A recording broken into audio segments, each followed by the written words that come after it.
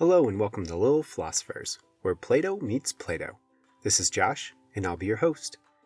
Today we're continuing our Frog and Toad series.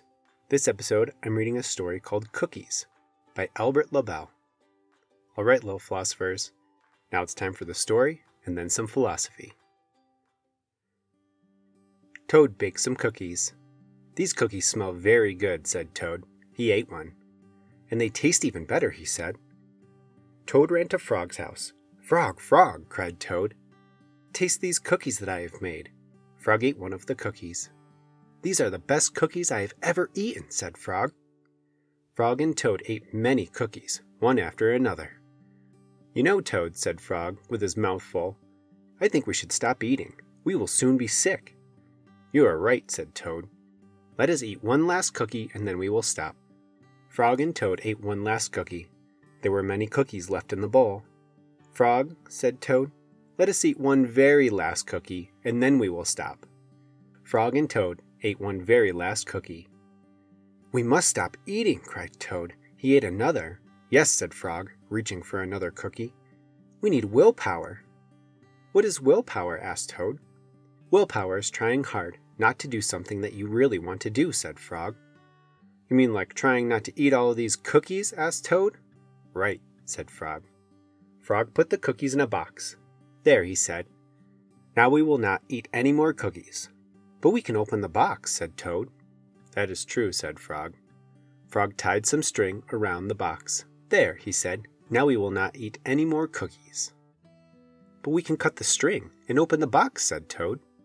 "That is true," said Frog. Frog got a ladder. He put the box up on a high shelf. "There," said Frog. "Now we will not eat any more cookies." "But we can climb the ladder and take the box down from the shelf and cut the string and open the box," said Toad. "That is true," said Frog. Frog climbed the ladder and took the box down from the shelf. He cut the string and opened the box. Frog took the box outside, and he shouted in a loud voice, "Hey birds, here are cookies!" Birds came from everywhere. They picked up all the cookies in their beaks and flew away. "Now we have no more cookies to eat," said Toad sadly. "Not even one." "Yes," said Frog, "but we have lots and lots of willpower." "You may keep it all, Frog," said Toad. "I am going home now to bake a cake." All right, little philosophers, now it's time for the questions. Why does Toad take the cookies to Frog? How do the same things taste good or bad to different people? Why do Toad and Frog want to eat things they know aren't good for them? What is willpower? Who do you think has more willpower, Frog or Toad? Are Frog and Toad practicing willpower if they keep coming up with ways to get the cookies? At the end, Frog says they have lots and lots of willpower. Is willpower something you can keep? Is willpower trying to do something, or actually stopping yourself from doing something? What are the good things that come from using willpower?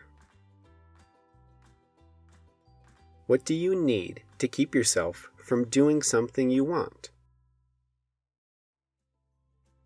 Well, this episode was all about cookies. Willpower.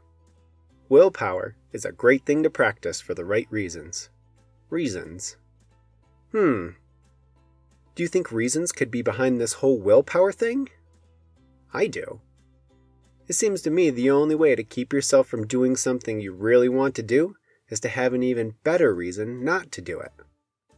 Sometimes this takes a lot of patience, and to be able to see the good things that will come from it way later. It's really easy just to do things we want to do, and stay away from the things that we don't want to do. But thinking about the future and what might happen because of our choices is how we practice wisdom. And being a wise person is what every little philosopher strives to be. As always, thanks for listening, thinking, and wondering. I would really love to hear from you on social media or through email. Get your parents to help write me. You can find me on Instagram and Twitter or my Facebook group by searching Lil Philosophers. That's LIL', My email is lil.philosoph@gmail.com. All the info is in the description. Thanks for listening. I can't wait to hear from you. This has been Lil Philosophers, where Plato meets Plato.